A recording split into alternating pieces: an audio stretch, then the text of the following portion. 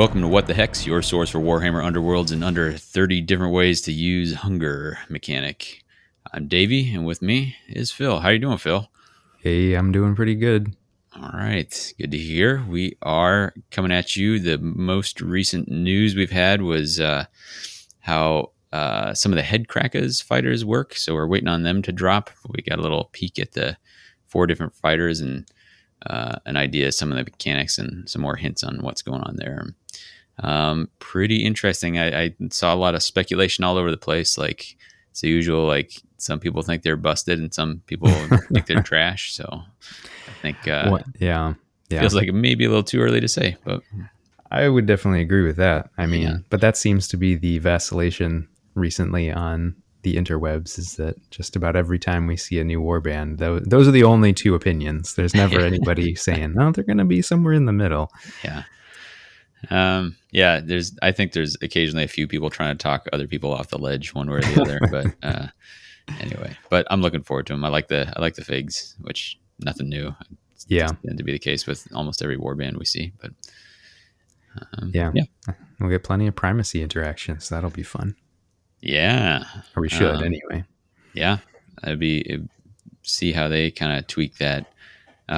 It's interesting because Crimson Court arrived and they do a lot with hunger, but pretty much nobody else is, for the most part, doing anything with hunger. So they kind of unlock hunger, but people are already doing plenty with primacy. So that'd be something to see if they take a mechanic that's already in full swing and what they do with that. So, for sure. You got any community shout outs? Not really. I've been kind of out of paying attention to what's been going on much in the community. I been seeing a few things about Team Clash and some of the other online Clash stuff that's been going on, but I haven't been paying super close attention to any of that. Sure. But I know you've got a handful of things. Yeah. Just some content creators. The Tabletop Sydney is still going strong. I actually am a little behind. I'm having trouble keeping up because they put out so much stuff, which is awesome. But I especially wanted to shout them out because they tried a new format, which I think is cool, where they had 2 players draft different teams or different war bands basically to play, and then they will do like a series against each other. I think it's a best of 5, and I think once you win with a warband, you're done with them, and so it's you're trying to get those wins, but like once you use your power warband, they're no longer available. So there's some cool matchup planning going on there. I haven't. I'm one report short of catching up to that, so I haven't watched it yet. So I apologize if I got some of the details wrong, but I'm pretty excited to see that. And so, still making great contact, still and innovating as well, which makes it especially fun. We've been a little remiss in not mentioning Agents of Sigmar. They're still chugging along. I got to watch one where Pete was busting out the Reavers, which is always a pleasure. So it kind of doesn't matter who they're playing against. I'm going to root for them. So but yeah, I forgot those guys do a really good job with their production and everything like that. So if somehow you haven't been watching or don't know about them, you should check them out. Yeah, they're like one of the OG YouTubers. Exactly. Been around forever. Yep. And speaking of being remiss, this is like a double whammy because I threw out that challenge for like what the fastest what warband you could get the farthest in a single action, and I had posited that it was either Spike Claws or Farstriders with 31 hexes. And I will say I gave myself a little bit of an out in saying that I may have overlooked something. Please let us know. Well, a couple of people did let us know. So, and then the other half of my goof is that I forgot to shout them out last episode. So, fine Southern gentleman, Mr. Hussman, and Tristan, both pointed out correctly that you can actually go 33 hexes in a single activation, provided it is in the second round, and you are using the Lady Harrow's Mournflight, who have both a +2 move and a double move, and get up to speed 5. So they kind of combine the best of both the worlds that we're pulling from the other two. So 33 hexes, that's enough to do a full circuit of the board, and you don't quite land on your starting space, I think, but you get to do the whole perimeter. And because you're doing it with Mournflight, you can just go right through those blocked hexes if there happens to be blocked on the edge. So thanks, guys, for setting us straight, and congrats to you for spotting my glaring error. So, what have you been up to? What the heck is going on with you, Phil? So I'm still working on my Seraphon. I'm like one of the slowest painters ever. So I'm not quite done with base coats on them yet, but I'm very close. And I'm very excited because that means that I get to start doing highlights soon, which is where they're going to stop looking ugly, hopefully. Because right now they just look like a crazy color palette of just lots of colors all over the place. The dreaded ugly phase when you are sure you're screwing up your beautiful miniatures. So, yep, for sure. But probably even more exciting than that, I just finished my vaccination series, and so I'm really hoping that I actually get to play with them in person on a table with dice at some point in the not too distant future. Outrageous. I know, right? There's some of the Mortal Realms crew we've been discussing how at what time we'd feel good with it, and then what we might do. Are we setting up in a garage somewhere or on a porch or what? So it's a fun energy to be kicking around. Oh man, it feels kind of a little crazy to be even thinking about it, but it's here. It's arrived. Yeah. Well, how about you, Davey? What have you been up to?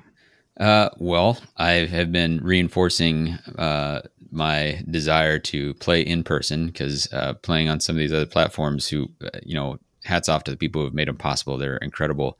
But I've been kind of an apology to if I've played you recently for the sloppy play. I've been doing stuff like seeing, some of it's using decks you haven't used before, but I'll look at art on a card and think I know what that card is, and then play as if it was. So there was one where I was like, and now I will score survival of the fittest. And then my opponent's like, that's just spoilers. And I was like, sure is. Really wish I would have scored that back when I could have, but here we are in the end phase. So those comical goof ups have been happening in the Vassals of the Underworld League, which is I think Beard Arm is running that, so hats off to him. And then I just want to give a tip of the hat to I think Chopin and Pispa are the handles they go by. I got to play both those guys recently. They trounced me 0-2, and were very forgiving and understanding as I conducted the aforementioned sloppy play. But some of that was because I took a dip into and we didn't mention this community shout-outs, or you kind of did, the Vassal Grand Clash happened, and there were some really cool decks in there. Got won by Aripa's deck that was using 10 gambits and 11 upgrades, which is pretty cool. Heresy. But I mean, I think some of it was to make sure that Loaded with Plunder goes off and that sort of thing. So there was a strong reasoning behind it. So that was cool. That was a Diablerist, I believe, that took it down. So really cool deck, really fun. And there were other very fun decks to reading, including one Tommy Conboy had a Despoiler deck, and that's part of how I crashed and burned so hard in this league. Is I was like, wow, this deck looks cool, and started trying it out. Like, whoa, this has a really, really high skill cap.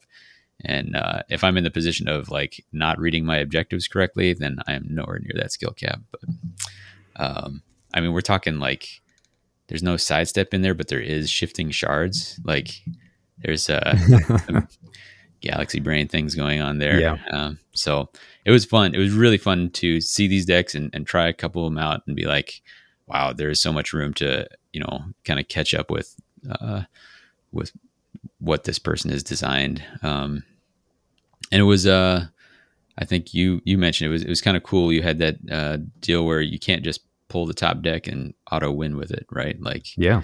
as a demonstration, that it takes a lot of skill to pilot that and sort of thing. So, and speaking of a lot of skill, my teammates, I sat on the bench and cheered my teammates on in the Path to Glory league, and they won the semis and won the finals with some really tight matches. Really impressive against B Tomato. That's Benny, Matt, Shuby, and I think Tommy was their cheerleader. And then Team Italy, who had beaten us previously. I think we managed to get our revenge in the final and take it down in some very, very close matches. So that was very cool. Nick and Gora and Jimmy Molini all were the first stringer teammates on mine. So it was cool to get to cheer them on, watch them play at a high level. So, and as we mentioned, Gora's got his own blog, which he's still putting content out on there. That's Keep Chopping. So that's a lot of stuff, I guess. So it feels good. Some of it is that the kids are back in school in person. So I've had, I think, 2.5 days so far that were where I wasn't working and they were off, and that just frees up a lot of time where I can get chores and do some fun stuff too. So anyway, that's a lot of preamble. Our overview today is the Universals from the Crimson Court. We've got to see them in play, and so we'll give you the review with a little more playtime than we might normally have had with these. Yeah. So. An actual review for once rather than just some hot takes. Yeah, exactly. Yeah, no hot takes anymore. They would be lukewarm at best at this point. Just experience speaking instead. So we'll start in the usual spot. Kick it off with objectives. Yeah. All right. I think you cranked out some stats here. Ooh, yeah. Well, it seemed, I mean, I find it interesting. Hopefully everyone else does, because I keep pulling all this information. But if you don't like it, let us know, and we can cut it. There's no reason to keep talking about it if no one cares. Yeah. But for these Universals, we're now back to a split even of 5 surges and 5 end phase cards again, which is good, I think. They keep being close, but it's not always 5-5, perfectly even split. So kind of interesting that they keep not having it be. It's like it's not a perfect pattern. It's like, oh, it's always close, but it's never quite there. Not quite there. And then we had a lot fewer dual and hybrids this time around. There are 3 new hybrids, but there's only 1 new dual. And I feel like from building decks for the Starblood Stalkers, where I care about having both duals and hybrids, I feel like I now have a better understanding of what dual objectives are in the game, and there are not a ton of them, or at least not a ton that I would actually want to play. So it's kind of interesting that I guess I always assumed there was a pretty even split, but I think there's actually a lot more hybrids than duals, even though hybrids usually are easier to score. So kind of interesting. Again, all these surges are for 1 glory, so we don't have any 2 glory surges, which I think is probably a good pattern to be seeing in the game. And 3 of the 5 end phase this time are for 2 glory. So again, I think they're trying to reinforce end phase cards that are more valuable, because a lot of the time I think it becomes this sort of weird thing where it's like I have to do so much more work for this end phase, but I don't get a lot more reward. Right. It's nice to try and find that balance. There's the 1 glory end phase, they have to be real easy to find space in the deck, and so that 2 is often kind of a sweet spot where you're really deciding like, ooh, that's where you do a lot of the thinking, right? Like how hard is this? So yeah.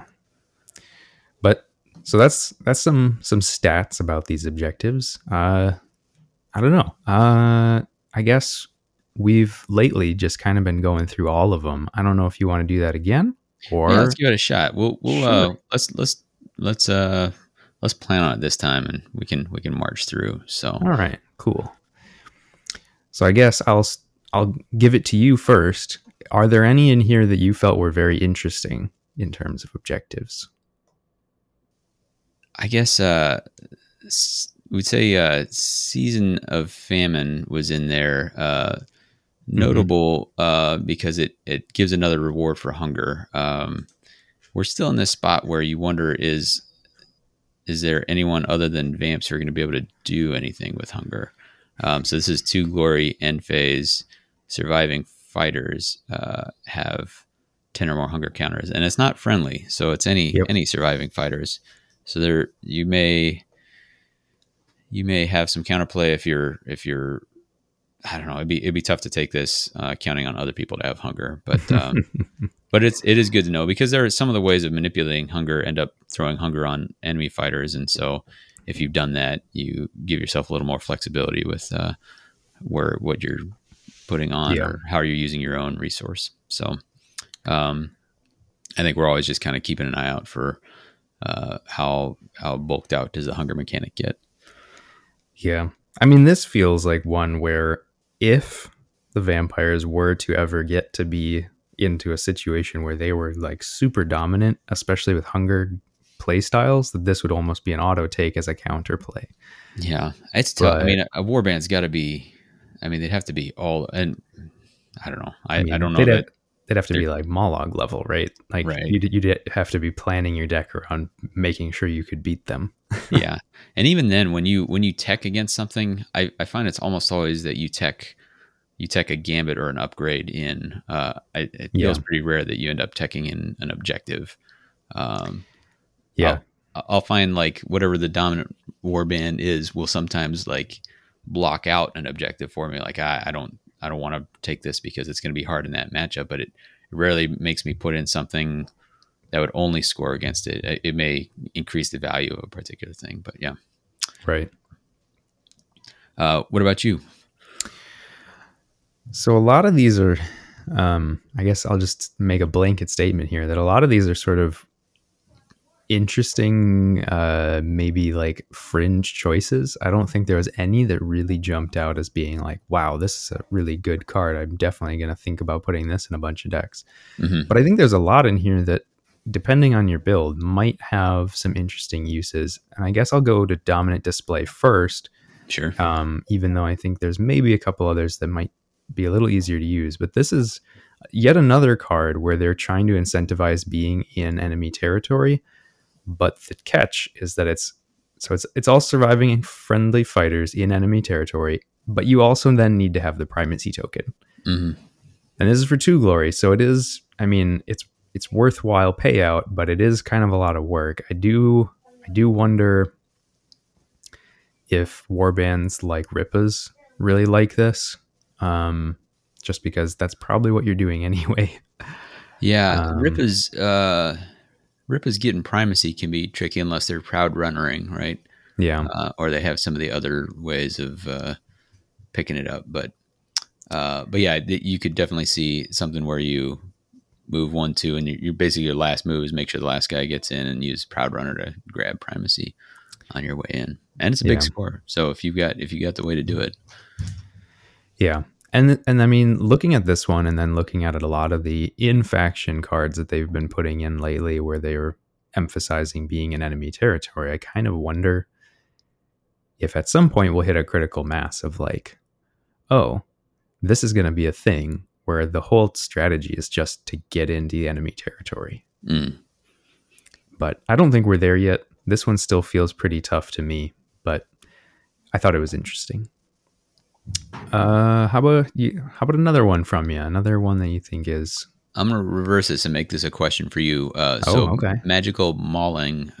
You are someone who's played.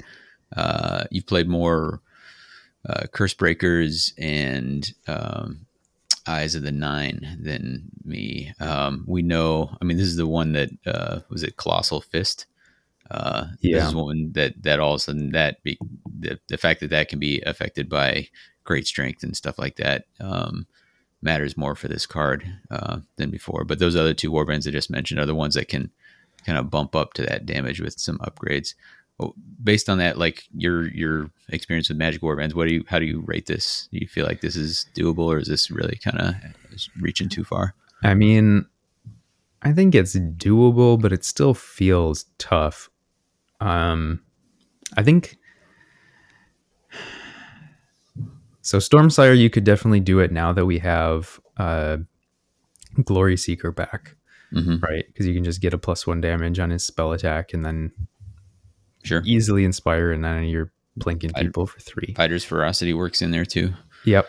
So, I mean, I think it could play there. I don't know if it's a great choice though, because you are still relying on upgrades to get there.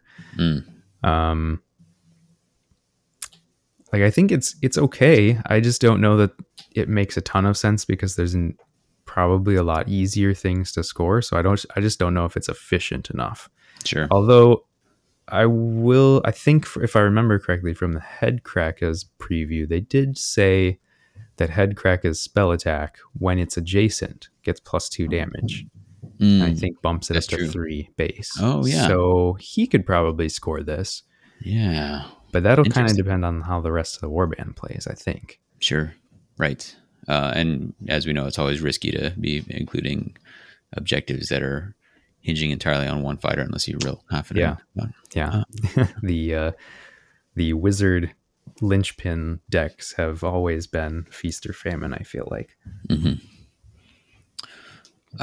Speaking of Headcrackies, pictured on Channeled Hunger, which is a one in the end phase for having one or more friendly wizards on an objective, and they also have to have one or more hunger counters.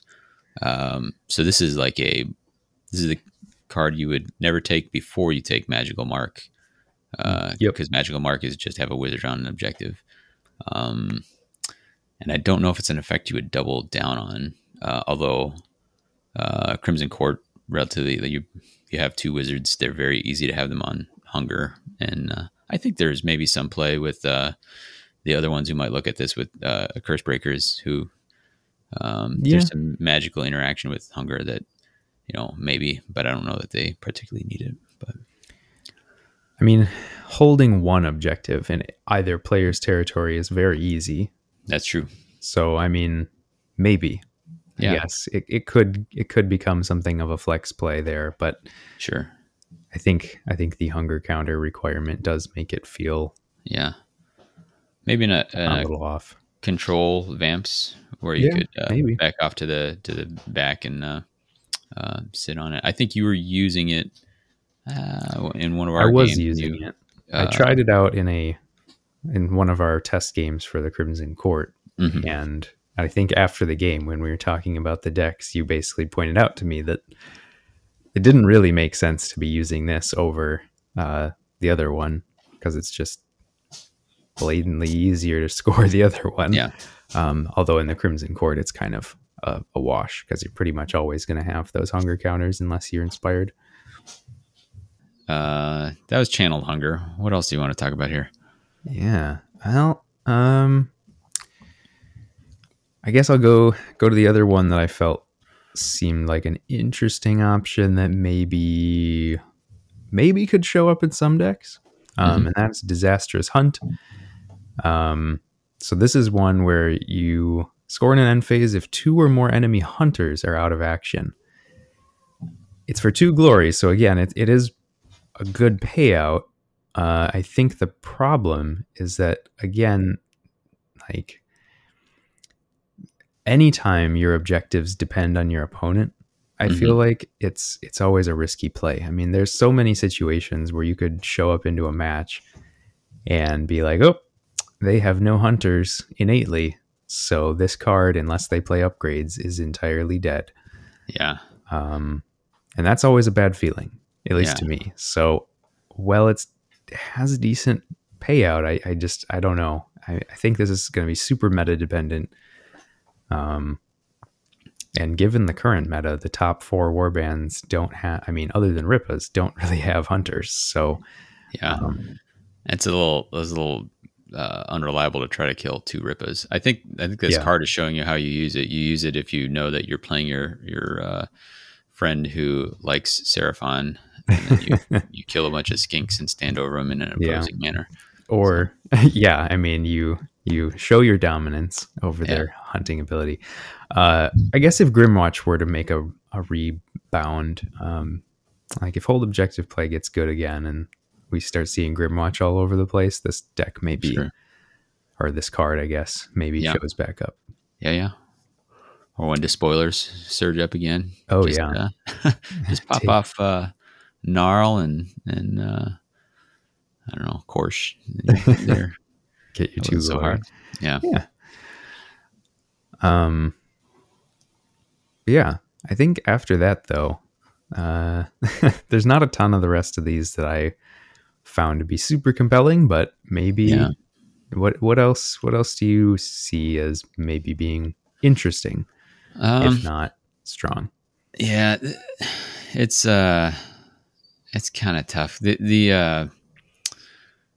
There's not so fast is worth mentioning, just to be specific about the wording, because it's going to come back around with a card later. But this is a hybrid. Score immediately after a friendly fighter's attack action, which takes an enemy fighter with a higher move characteristic than each surviving fighter out of action, which is different than saying an enemy fighter with the highest move action. Yep. So whoever you kill cannot be tied for the highest. They have to be the highest. There's like weird, or it's also just take an enemy quarry out of action. So, which is probably the more reliable way to use this, but yeah. Right. Curiously, like Outrun Death kind of almost does both those things for you, because you can use it on somebody. So you can, I'm about to take this person out. I'm going to make them a quarry. Also, I'm going to make them very fast. Very interesting. So that's kind of a way. I feel like keep an eye on this sort of thing, because there may be I'm going to specifically try to beat up on quarries. I think there's a gambit here which helps you target quarries down the line. So, but I think with the competition for surges, unless you are, I'm saying, like, I don't think I'll see it, and then the next Grand Clash, the winning deck will have it in there. Of course. What? There's a couple real rough ones. I think Skin and Bones and Fatal Underestimation are pretty low on the list for me. Yeah, I would agree. So like Skin and Bones, I reading through this card, I just have to ask myself, like, why did you, like, why even write this? No one's gonna play this.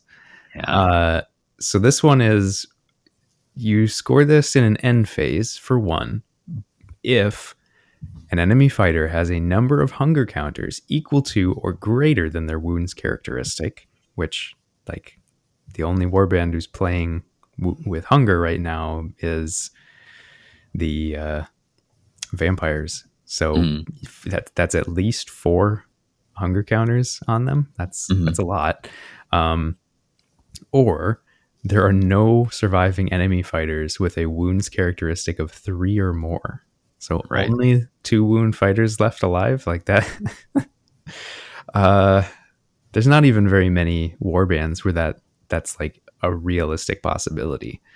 Yeah. Oh man. Even just talking about this now, I realized I was reading that as that would be okay. Like you would auto score it into Gits or Godsworn Hunt, but even they are too beefy for this. Yeah. Ooh, they have to be 2 wound fighters to be able to score on the second condition. So that's that kind of hybrid we talk about, where like one half of it is a never ever. And the other, So unless there's like some new warband coming in the future that's all 2 wound fighters, steer clear of Skin and Bones. Yeah, I think there's a future I would see where it could be, if you had a way to kind of aggressively throw hunger on other on the enemy, then this becomes a way to score something without dice, which is always so. That's the only thing I would keep in the back of my mind is see what other hunger cards come out, and there'd have to be so many more hunger objectives, I feel like, but maybe that is a possibility. How And about then that? fatal. Yeah. Oh, go ahead. Oh, yeah. I was gonna say, how about that fatal underestimation then? Yeah. So score immediately if you take a target of action and the target had one or more supporting fighters. It's not. It's better than skin and bones, but it just requires your opponent to have position in a particular way, and it requires you to make like a attack under suboptimal conditions. Now, that being said, if you are a warband that leverages scything quite a bit, or some Yeah. such, then there's a decent chance. I think if this was a succeed an attack, then I'd be Oh yeah. very interested in it. But because you have to take them out of action, it feels a little bit too much to ask. It's hard to think of the scenario where that's the way to go. So Yeah. I feel like I always want my surges to be near guaranteed scores. Like that's the whole reason they exist. mm-hmm. And this is going to be a situation where, unless your opponent clumps up or your opponent plays upgrades that give innate support, Yeah, like this isn't gonna just not gonna come up. And yep, having a dead search feels bad. yeah.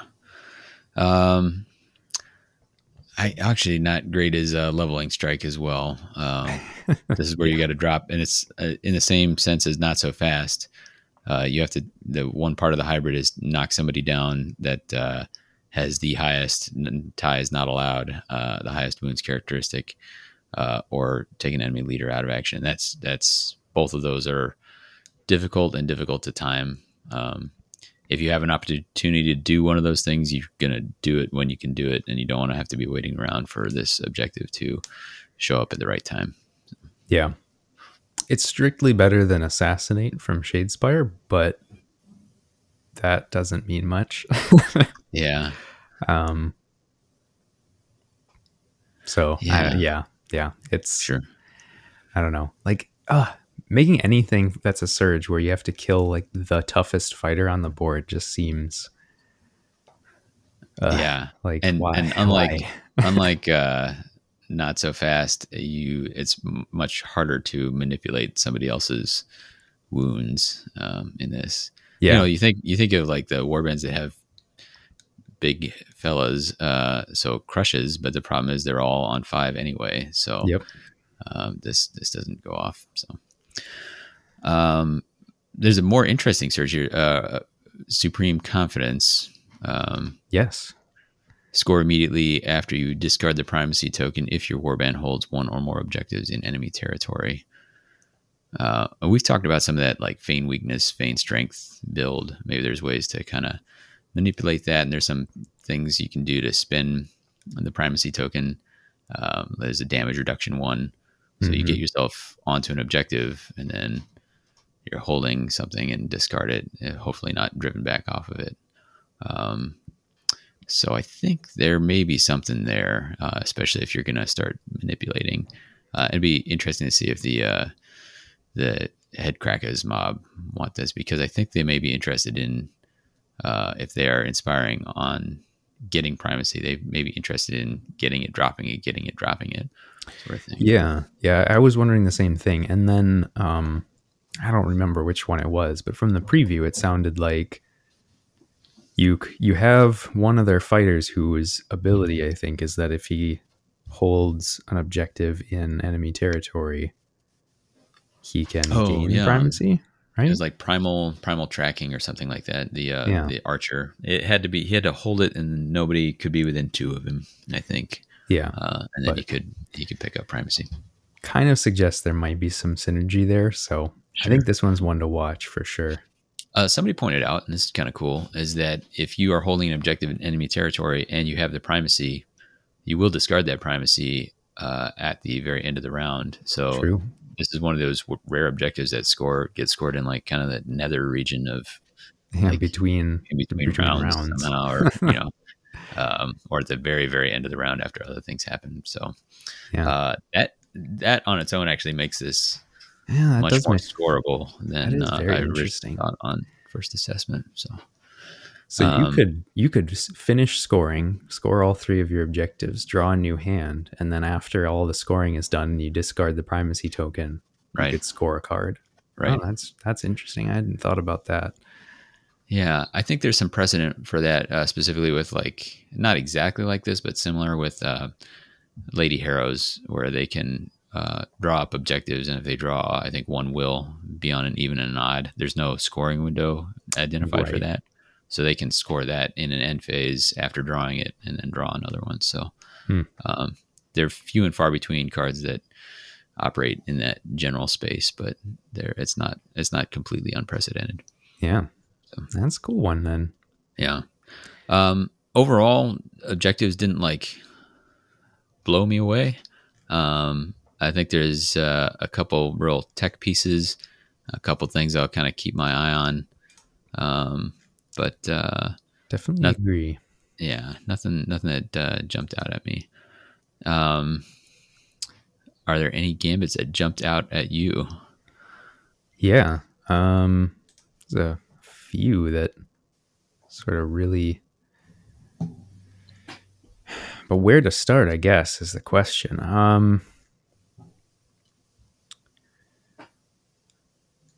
Well, so you kind of alluded to it earlier, so I'll just start here Mhm. with punching up. Yeah, This I is was gonna say, another speaking one. of jumping out, like Yeah. bursting from the shadows, jumping out like a skink going Yeah. after Yeah. Kagra. So this is another one where it's this weird wording around the like highest or lowest characteristics. So this one is choose one fighter with the lowest wounds characteristic of any surviving fighters, which, as we explained earlier, is different than those other cards where it was saying highest or higher than anybody else. It's like it can be the lowest and be tied and still be the lowest. So it's just anybody with the lowest wounds, which is probably going to be 2 or 3, depending on the warbands. And then in the next activation, that fighter is a hunter. They get +1 dice and +1 damage for their range 1 and 2 attack actions. Yeah. So if you are playing like, I don't know, like Weapons Gits, or if you're playing Sepulchral Guard, there's probably a lot of play here for being able to suddenly pump a fighter up to some pretty ridiculous levels, to be able to go on a rampage with some interesting upgrades. Yeah. I'll tell you the other thing I like about this, besides the fact that Reavers enjoy it, then you can really do some stuff with Targor and such, which is always fun. But what I like is that it makes you reevaluate some other cards. So I think by and large, people had generally kind of, with so many speed gambits out there, people left Malkin Grace behind because it's a +2 move, -1 wound. But here you can engineer. So like I could play that on, again, going back to Reavers, I could play that on Blooded Sayic, and like all of a sudden Sayic is says like, oh, don't, it's just me, just little 2 wound me here. And then all of a sudden he's punching up. So, and that feels pretty Reavery too, hurt yourself to get. So that's good.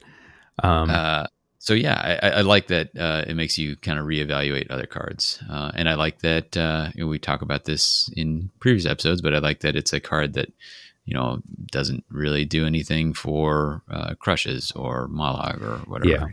I think that's definitely an important point. I guess the only other thing that I would mention about this one is that it very specifically calls out their attack actions. So if you have a fighter with scything or something, you could, in theory, be making multiple attacks with that fighter, and they'd all be getting the bonus. Yeah, I'd like to revise my story and say that it was Karsus running up there. Yeah. Actually, yeah, because Karsus with +1 dice and +1 damage also needs 3 fury, 3 damage on that scything attack. Yeah. That is, woof. If you can set that up. Yeah, that's a really good note. And as a reminder, if you're using combo and stuff, combo is going to react after. So I think that's, because it's not during the activation, it'll be an after. So that won't be part of it. But yeah, scything for sure. Nice. where do you want to go here? There's some nice choices. Yeah. Let's. Well, so I did mention there was a gambit that kind of can target quarries. So if you're Mm-hmm. as they open up more of that, punishing people for having quarry, there's narrowing passage, and this is one of those that has wording which I like. It's anti quarry tech, and we've seen in the past it's difficult to create these kind of cards where they target a particular thing, be it quarry or be it casting, all that sort of thing. But Mm-hmm. sometimes they make these and the card is dead if the opponent doesn't have that.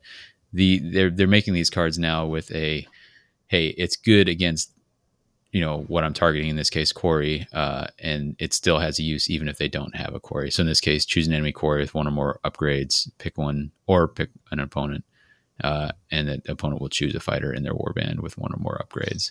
So if you can either pick a quarry, or if you don't pick a quarry, your opponent gets to pick the fighter and then discard one of the fighter's upgrades at random. So first of all, I like it for that, the out it gives you, so it's not dead if they don't have a quarry. And then I think I wasn't wild about it at first, but I'm thinking about a lot of quarries. You can, the most obvious being Cryptic Companion. Sometimes there's just one guy at the back holding on to that. Yeah. That's pretty huge. If you can just strip that right back off of him, it's a glory out of their pocket, maybe more.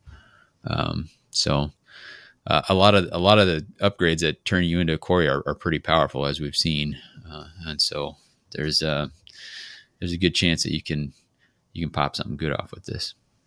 Yeah. I mean, this card, this is the kind of control play that I would love to see a lot more of in the game. Like if you want to go full control, like this is going to be one of the cards you probably want. Banshees kind of have a card like this, where it was, I don't remember how it exactly worked, but basically it was a thing where they could react to destroy an upgrade of somebody within so many hexes. Yeah, I think that's something they can take an action to do it, and then their own upgrade may break in the process or may not. Yeah, right. But being able to blow up upgrades has a lot of potential. It's also meaning that your opponent's having to waste resources, right? If they play an upgrade, and I guess like if you play this early in the game, it could be very disruptive. Because if they only have like one or two upgrades out, and they were planning on using those, and you just blew it up, like that could ruin somebody's plans for the entire like next round or something. Yeah, so, totally. Definitely like that one. Yeah, that's a good point, because if they like, opponent has to choose somebody with an upgrade. So if you play it at a time where they only have one fighter with an upgrade out, you're gonna get that upgrade out. So yeah, you're right. Really good early on. Actually, because often that first upgrade is something pretty crucial. Yeah, something that'll get the train rolling. So yeah. There's a couple cards where they do some strange interaction, like cross, sort of cross mechanic interactions. So, Bountiful Bait. Each fighter with one or more hunger counters is quarry and is on guard. Persist until end of round is one of them. I feel like I can't figure out if this is good or not. Like, if you're Vamps, you can say, okay, well, my whole warband's on guard now. That's kind of cool. Unless they're bloodthirsty and they can't be on ground. Every time I start thinking about it, I'm like, yes, but actually no, but actually this part is good, but actually, oh man, what's happening? I can't decide either. I think there's a few different ways that you could play around with this card, but like the timing windows become very odd. So it feels like it might be unreliable, but I don't know, being able to put an entire warband on guard all at once is pretty powerful. Being able to make an entire warband quarries could be really strong. I don't know. I think this is maybe one you earmark and just say, keep an eye out for this because Yeah. maybe I going think forward. again, like maybe there's some control build here. Like it'll help you unlock absolute stillness. It'll help you, and the guard is handy for staying on the objective that you're on, becoming a quarry. Yeah. Maybe you've got ahead of the hunt or something like that. So yeah, but then you also have to have the hunger out. Yeah. So this, oh boy. Yeah. I mean, I'm literally saying out loud the thought process I keep going through every time I look at this kind of thing. The other one that was a weird interaction was Taste for Power. Did you take a look at that? Yeah. Yeah. I actually put this one in the test Crimson Court build that I did. I don't think I ever actually got to use it. Did you ever see it, or? I don't think so. I don't think I drew into it. I mean, that that game that we played ended pretty quickly. Yeah, that's true. But I mean, so I guess just to make sure people know, this is you give a hunger counter to each fighter in the warband whose player has the primacy token. So if you need hunger, or if you care about hunger in any way, like this is a pretty reliable way to put out a decent amount of hunger. Sure. But the trouble is like how reliable is primacy? And I think we're seeing that in a lot of warbands now, especially that it's pretty easy to pick it up, which means it's pretty easy to lose it because somebody else can take it from you. So this might be good, but it might be too. Again, I think the window for opportunity might be hard to like get it in. I don't know. I unless there's like something really specific you're doing with this, I mean, there's weird stuff where you make it's a way to get the other warband hunger. If you need that, you can, if you think they're going to have primacy, then you give that to them, they get hunger, and, maybe pitiable death is all of a sudden better. It's weird. I see another card you had you had Irresistible Hunger in your test deck, right? I did. This is sort of another. I was playing around with hunger, just because it felt like the Crimson Court, like hunger was probably going to be their thing, like that if any warband was going to have it, that was going to be the one. Mm-hmm. So I felt like let's put all the hunger stuff in and see how it works. So this one is basically just a sort of like a what's the name? This is center of attention, but for hunger, and it gives hunger. So if you're caring about hunger, you can get a hunger counter, but then you can push an enemy fighter within 2 hexes, 1 hex towards the fighter that you gave the hunger counter to, or if they then have 2 or more hunger counters, you push each enemy fighter within 2 hexes up to 1 hex closer to that fighter. So, I mean, the second condition is literally just center of attention. Yeah. So, I mean, and center of attention is a good card. And I think at the time that I was trying this out, I hadn't really dug into the new Universal Pack a whole lot yet. So it was like, oh, well, that seems like a good push. But now that we have center of attention back, it's kind of like, unless you really want another way to add a hunger counter, this doesn't actually seem like something you take before you took center of attention. Right. Yeah. Right. There's a lot of cards that are getting picked before this, especially, and a number of them are in the essentials, right? So, yep. So it has the advantage that it doesn't drag your own fighters, although sometimes you actually want that. So, ooh, that's true. I think it feels like half the time center of attention is being used, you're actually using it to manipulate your own fighters. But yeah. But maybe down the line, if the card pool changes and distractions and nightmares in the shadow start filtering out, then you take a look back here. Yeah. Or, I mean, if hunger becomes even bigger thing, then sure. Maybe. So again, continue to earmark hunger. We don't, even with vampires, we're still not sure. Yeah. Let's see. lots of weird, like weird wordy cards, or things doing odd stuff in this pack. Momentary Match was one that I was like, I people are excited about, but then maybe not. And so choose one enemy fighter and one friendly fighter until the end of the next activation. Set the chosen friendly fighter's move, defense, or wounds characteristic to that of the chosen enemy fighter. It's hard to picture the things that will break this wide open. If you're doing move, then this gambit could have just been any of the spectral wings or whatever. Yeah, it's probably not somebody speed 2 higher than you. I mean, you can see some stuff where you say, okay, my Crusha is now as fast as Skaith or something, but I don't know, like even then, right? Because Skaith starts at 5, so if Skaith's not inspired, it's still just, I mean, I guess it's flexible, right? But and then defense.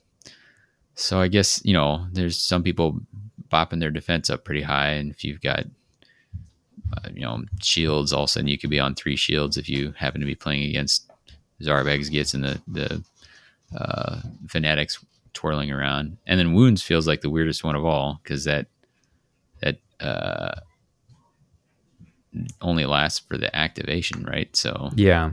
I think that was the immediate one that people basically looked at and went, well, that's never a good idea, because it's not going to, unless you're doing some really weird control stuff where you're like, I know my opponent gets stuff for killing something with high wounds, so therefore I will make myself lower wounds than I already was. Oh my gosh. Yeah. So that, and that, I don't know. I don't think that's ever going to be worth it, is it?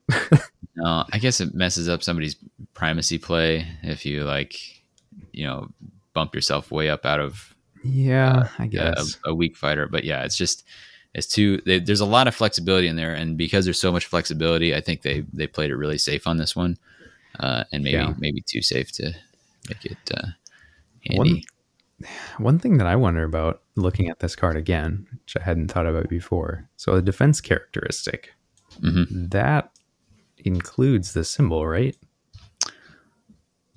Good question. I don't actually know. Yeah, I'm not sure either, but I mean, because I feel like, for almost everything else, it doesn't really matter, but I think it probably is part of the characteristic. So you could, you'd never be able to be in a situation where you'd be like, oh, I'm 1 shield, but they're 3 dodge, so I'm going to go to 3 shield. Sure. Yeah. Although in general, I think if you had the option to go to 3 dodge, you take it. So maybe that's like the real play here, is that you just use it for a defense boost. But then it is that sort of defense boost for 1 activation only, and those we've seen those cards before. Yeah, that's just never. It's never again flexibility. So who knows? Yeah, somebody will show us that it's very good.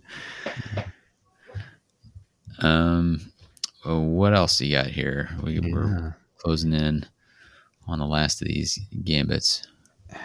So before I go back to some of the ones that I felt like I would be super interested in, I will just go to another weird one.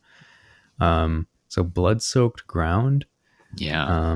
Super weird. So this is a reaction ploy where, and this is the only reaction ploy in this set, you play it after an attack action or a gambit that takes a fighter out of action, and if that fighter was in the same hex as a feature token, you then flip that token, and if that fighter was an enemy fighter, you also gain 1 spent glory point. Yeah.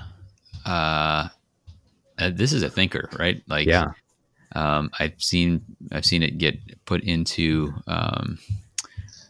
to feed the Beastgrave decks, because another way to do that.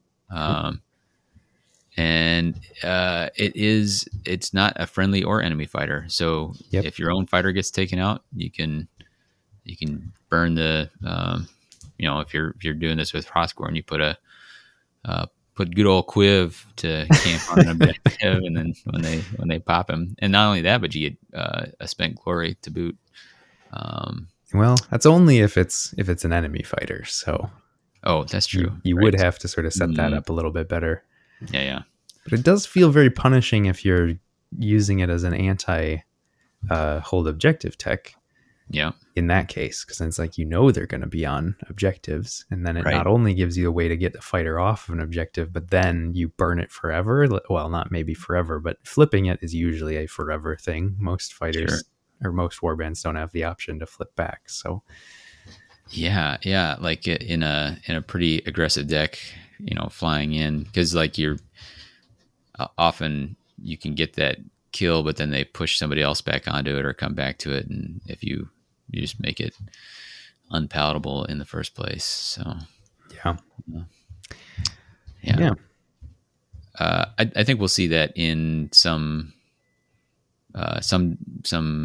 specialized decks. I don't think that's not so obscure that we won't ever. I think especially that last kicker, the spent glory point, further rewarding you for doing the thing that you're trying to do with a feed the Beastgrave deck anyway. Yeah, that's pretty great. So. And I think, I don't know, this is probably even something we could have a whole separate episode about, but having ways of gaining glory that are not tied to objectives, I think, is something that is somewhat underestimated in terms of how powerful it can be. So we don't think we need to like have a whole discussion about it now, but I think that you're right in that one spent glory can actually make this card very appealing. Claim to supremacy, that this is another one that slots into like maybe there's some play here with that feign strength, feign weakness build. At the end of the next activation, the player whose warband holds the highest number of objectives gains a primacy token. And so, often think about this because we see a lot of this battle, like who can hold the most objectives, especially for around dominant position being a big deal. People fight pretty hard over the objectives these days. What's funny about this is if you have it early, like you could use it if nobody's on anything, you just use it and then walk onto one, and then you've got primacy. Yeah. Although that would be a situation be getting pretty early in the round, and then primacy isn't very well protected. But if you have something that like really wants to have primacy for a reason, like the damage reduction, or you've got objectives, like this is a way to get primacy without dice, right? Like, yep. I'm gonna pick up primacy and score my surge of aggression, just because I positioned in a particular for way. For not being aggressive at all. Yeah, exactly. And you can imagine Headcrack is like they say, okay, yeah, I'll pick up. I mean, they may not need it. Maybe they have their own ways of getting primacy or whatever. But there's that feels like one that I have not seen in play yet. But I feel like I might. Or I feel like people will experiment with it and decide if there's something worth doing there. And I guess there's a weird interaction where if you want your opponent to have it, there's some things where taking the primacy from an opponent, or those cards that we see that punish them for the do extra damage, react for extra damage. Your opponent has primacy, so you can make your opponent have it. So yeah, I guess like you might even put this in a deck that likes farming primacy. So get it, play this against that objective warband. They get it, then you steal it back from them again. So a couple different ways to go with it. Yeah. I think what'll be really interesting is if there's ever a reason to go back and forth like that. Yeah. You could end up with some weird headspace where you're ending up being like, how am I going to give my opponent primacy? Yeah. So definitely like that. Yeah. And there were, as a resident Magic Warband user, you want to walk us through our last two gambits, which happen to be gambit spells? Yeah. So I'll start with the one that I think is better. So Invincible Aspect. So this is a 2-channel, if cast, choose one friendly fighter within 2 hexes of the caster. You heal 2, the chosen fighter, and then you gain the primacy token. I think the only thing that I am unsure of with this card is that there's been a lot of discussion about when you have cards that direct you to heal, are you allowed to target fighters that can't be healed? Now, we definitely know that healing doesn't work. Like, a fighter is not counted as being healed unless wound tokens are removed.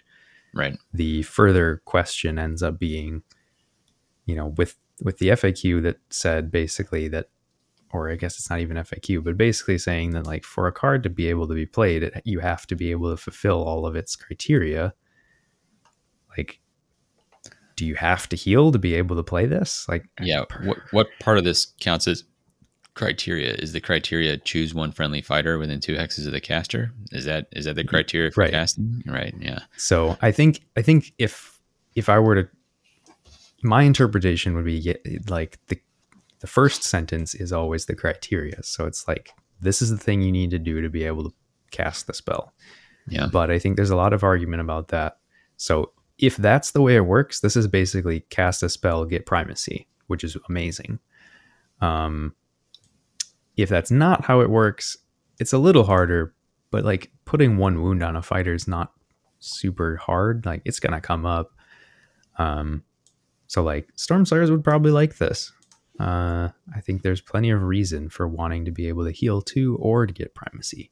And this does both. So I think that's pretty good. I think that the 2 channel does make it a little unappealing to anybody who's not Stormsire, though. So that is a,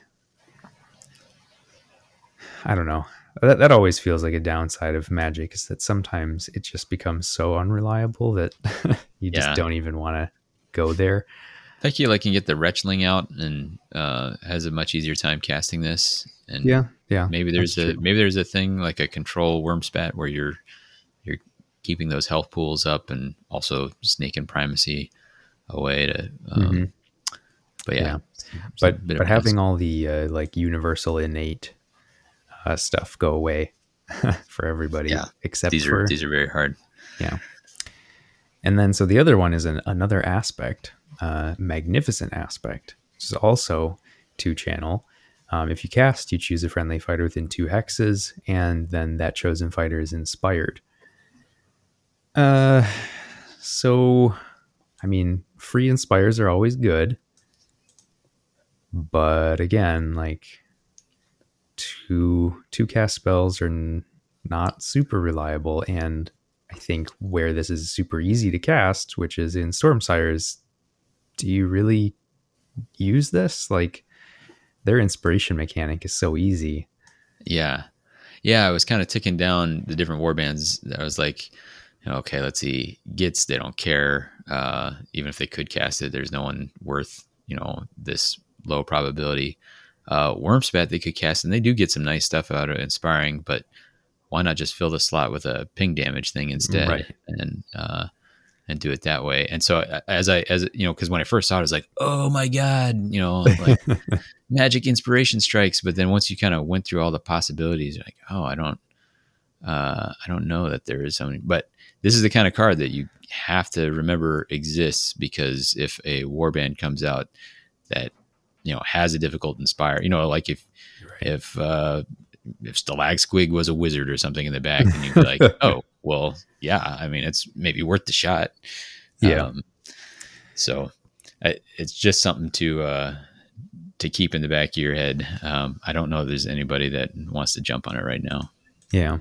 I mean, maybe you could see this with Ravagers, because their inspire mechanic is so hard that you'd be like, I don't know, I'm going to take anything I can to try and inspire without having to actually desecrate a whole bunch of objectives. But even then, that it's what, like not quite 50% chance, something like that. Yeah. So yeah, I don't know. Personally, I'd leave it at home. I guess there's an argument to be made that, like, if you get this early in a Stormsire deck, you could be inspiring Stormsire and one of the other fighters right off the bat, and also be casting a spell, which you want to be doing anyway. But personally, I feel like this one is probably one that you leave at home. Yeah. That leads us into upgrades. And I don't know that there's a ton in here that's really jumping out as being super strong. There's just a couple things that I thought we should definitely take. Yeah. What would those be? So I think the Silent Helm and the Soul Tooth Dagger are both things that definitely are of note. And then I think the like a potential other one that I think could be of note is the Master of Ways. But I'd like to start with Silent Helm just because it's our first silent relic. And Yeah. based on the card, it says if you have 3 or more of these, which definitely indicates it's going to be a set of some sort. So very interested to see how many more of these we get. But this one in particular makes you a quarry, which we know that things that make you a quarry tend to be decent because they can help you score quarry related stuff. And that anytime that this fighter is a quarry and they are targeted by an attack action, one of the crits in that, or one of the crit symbols in the attack roll is considered to just be a regular success instead. Yeah. Big deal. Wow. Like that shifts some math pretty hard on fighters with high defense characteristics. Right. Somebody throwing a lot of defensive dice, or throwing a lot of defensive dice that have a lot of successes on them. So I'm thinking like Glissette here, 2 dice on guard. You can sometimes burn through her by sneaking a crit in, but if you can't do that, then I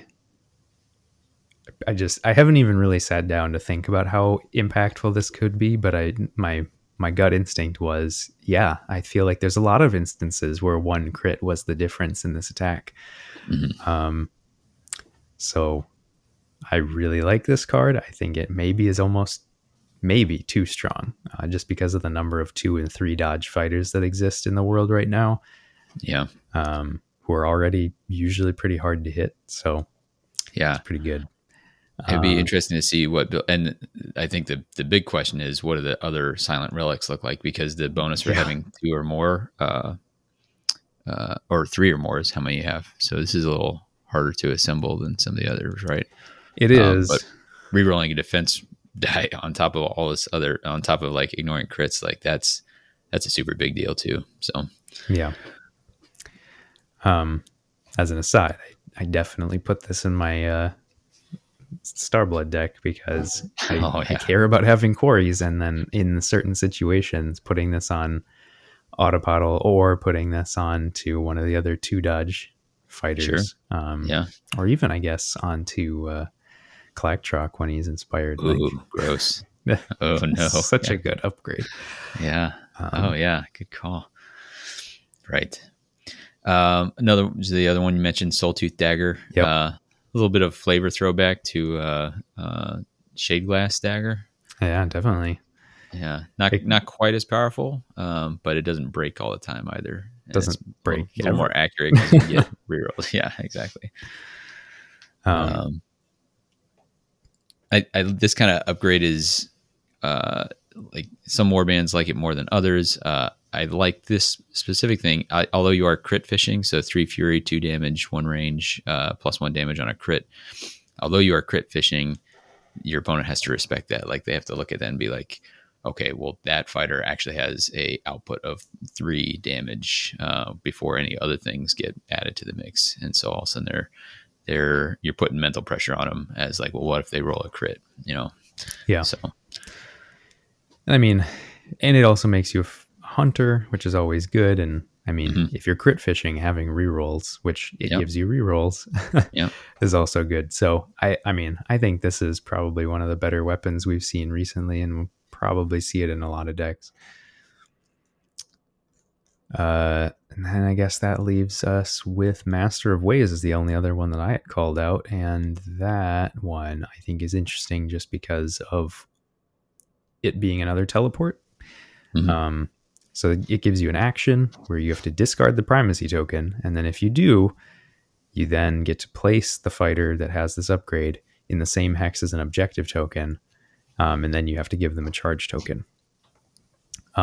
and then of course it has the thing like a lot of these upgrades with primacy do, where if they're killed, you have to discard primacy. Which I mean that doesn't really bother me. I don't think that's really going to be the thing that like decides whether you take this card or not. I think the thing that decides this is how much do you care about giving up primacy, and how reliable do you feel like getting primacy is going to be. Yeah. But I feel like teleports are always really strong, and this one, other than discarding primacy, has no other conditions on it.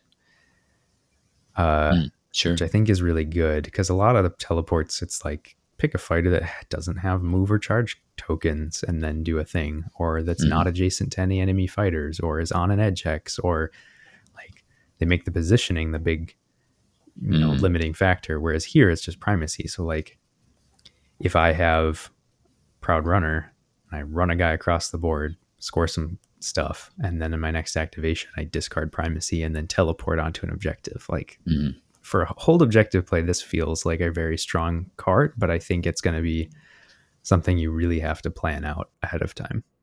You have to have a cohesive strategy to be able to really leverage it. Yeah. Were there any other upgrades that you felt were worthy of note? So there's a swath of hunger ones that looked kind of suboptimal to me. Starvation's Grip. If you have hunger, you can't be pushed. That actually is maybe something in there in a vamp control build. Because there's Stone Skin, I think, which is the same thing. Can't be pushed, but -1 move. So a little trade off. I think you'll see that around. Famished Familiar, doing damage to give yourself a casting reroll. That's pretty rough. Like usually your caster is often your leader and damaging them. Yeah. You have access to that in other places. And then Awesome Appetite is if you each time you attack, if you take an adjacent target of action, heal 1 and give this fighter 1 hunger counter. We've seen that with Vampiric Weapon back in the Shadespire days. I think there's some fighters that would care about it, but heal 1's pretty modest. So I think you'd have to be doing something that really wants the hunger as well. So agreed. And like even the Mandibles of the Urgrub gives you a heal 1 for, I think, just successfully hitting an adjacent fighter. So right. So sometimes taking people out is a little bit of a big ask there. So that's the hunger mechanic for you. Maybe vampires are interested. The rest are less certain. Yeah.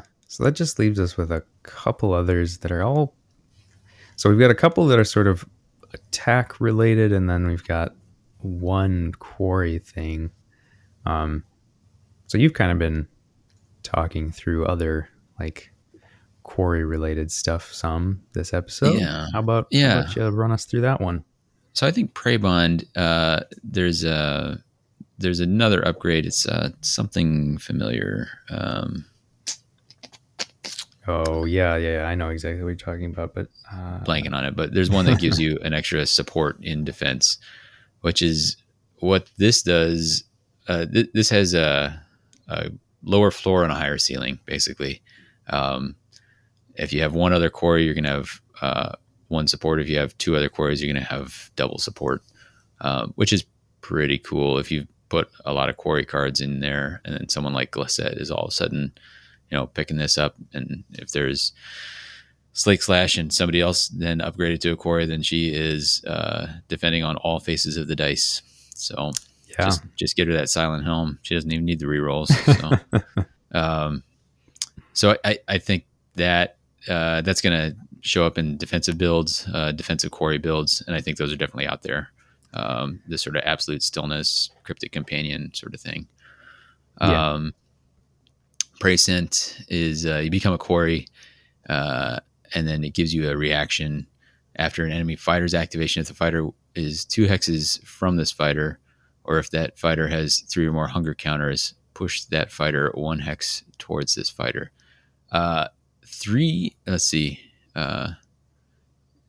hexes. So it's important they didn't do 3 hexes, because that's how you could be standing on one objective and yank somebody off another objective. But if you get into kind of a central spot there, kind of charge in somewhere, and then they're trying to move onto objectives, you can start pulling them back off of it. And then if even more so, if somebody's rocking around with a lot of hunger, then you can yank them from even further. So this feels like if you can get in a central spot, you can really kind of mess with somebody's ability to be standing on objectives, which is pretty handy. I think there's some cool play with that one. I don't know if it finds room, but I think there's really cool tech there. Disrupting, basically, it's a limited range and limited direction, but it's a distract. Multiple distractions basically built into a card, which has a lot of potential.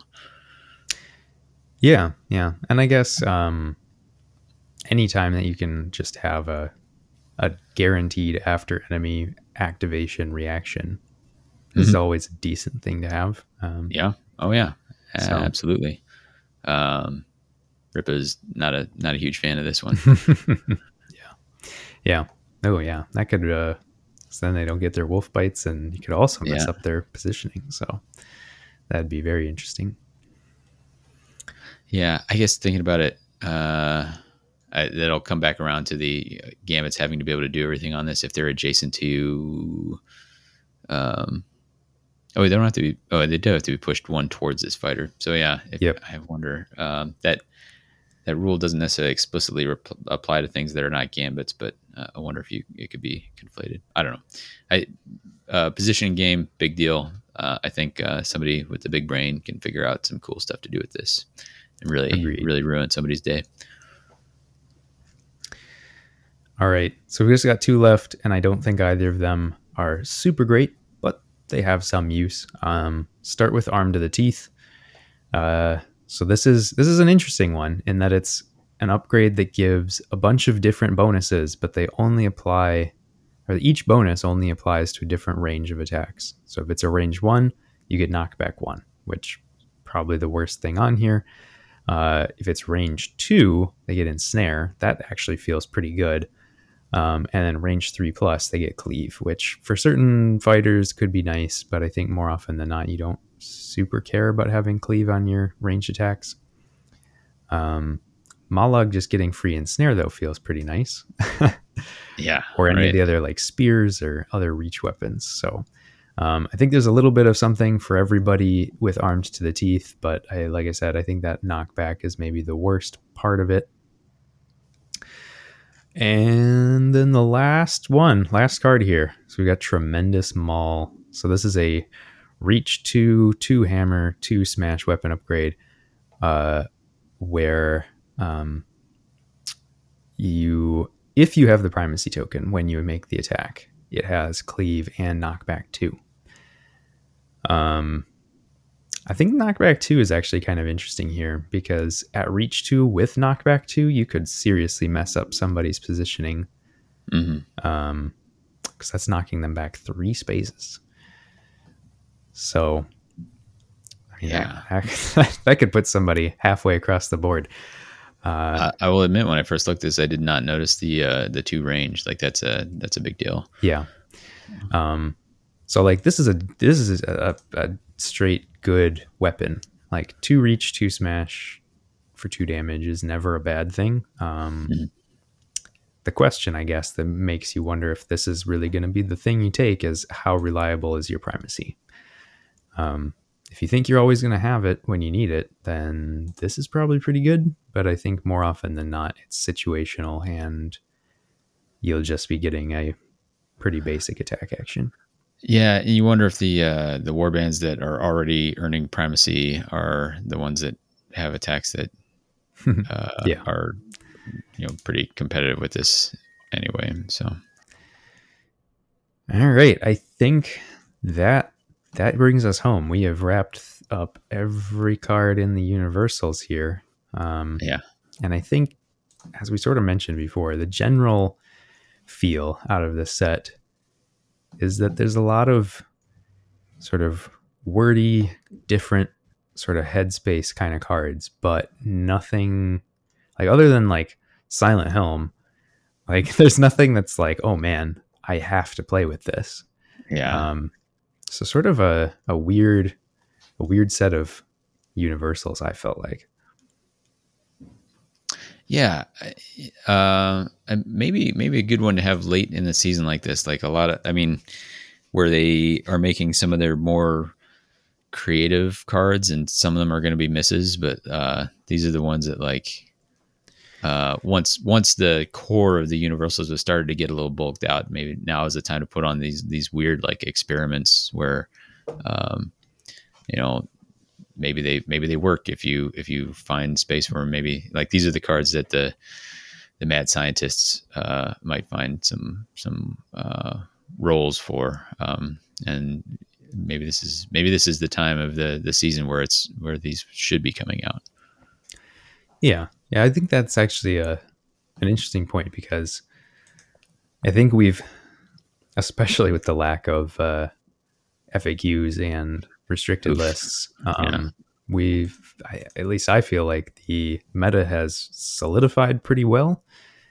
And so maybe if you're just kind of bored of the meta, you just start messing around with stuff and you're like, I don't know if this will work, but let's try it because this is a really weird card and I can't decide if this is good or not. Right. I guess if nothing else, the Vassal Clash to me looked like people were ready to experiment. Yeah. I mean, wait, everybody's not just rolling up with Crushes and Mollog anymore. Yeah. When you're not playing for hardware, sometimes it just doesn't pay to win. So yeah, I don't know. I think that's definitely an interesting take. I think there's maybe an argument to be made that more of this kind of stuff belongs at the beginning of the season, just because it's like it forces people to play with it, but could also mean that they just don't pick up any cards from the new season either. Right. Any final thoughts on any of these cards before we wrap it up here? Do you have an overall favorite from this set?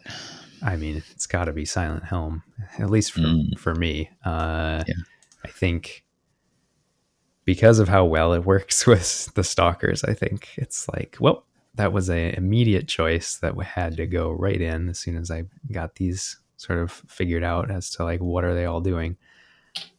Yeah. For me, it's Punching Up. It's a good one too. Yeah, I think mostly because it kind of benefits some of the warbands that I enjoy playing, or at least thinking about playing. So yeah, I mean, I think I'd like to try an aggro Starblood sometime, and if I do, that card is definitely going to be in there, because they can really leverage that. Yeah. Cool. All right. Well, should we wrap it up here? Let's do it. Okay. So thanks for listening. You can always chat with us further at WTHcast or with the Hexcast at gmail.com. You can hit us up on the Mortal Realms Discord, where listeners of all the different shows on the network kind of hang out. Some good chat in there. If you want to access that stuff, you can go to the website as well, themortalrealms.com. We do also sell some apparel that promotes the different shows that we do. They're pretty cool. Just one more thanks for listening. Coming up, we will either feel like we know enough about the Crimson Court to play, having played with and against them to do that. And we're also working on a review of the starter set. We're going to take a slightly different angle. I think we're going to I've kind of gotten my copy to someone who hasn't really played it before, and having him try it out. And we'll pull him in and have him talk about his experience as a Underworld's neophyte, and how it felt playing the starter set there. So look for that to come. I think our idea there is that's going to be an asset that people will be able to use. If you got a friend who's saying, "Hey, I'm not sure, I'm thinking about getting into this," or whatever, you can point them to that and say, "Hey, the starter set's a good place to start. And if you want to know more about it, then check this out." So more to come on that when we get that bundled up. Recommended listening for this episode is Universal Soldier by Jay Electronica. And I think that about does it. So for What the Hex, I've been Davey. And this is Phil.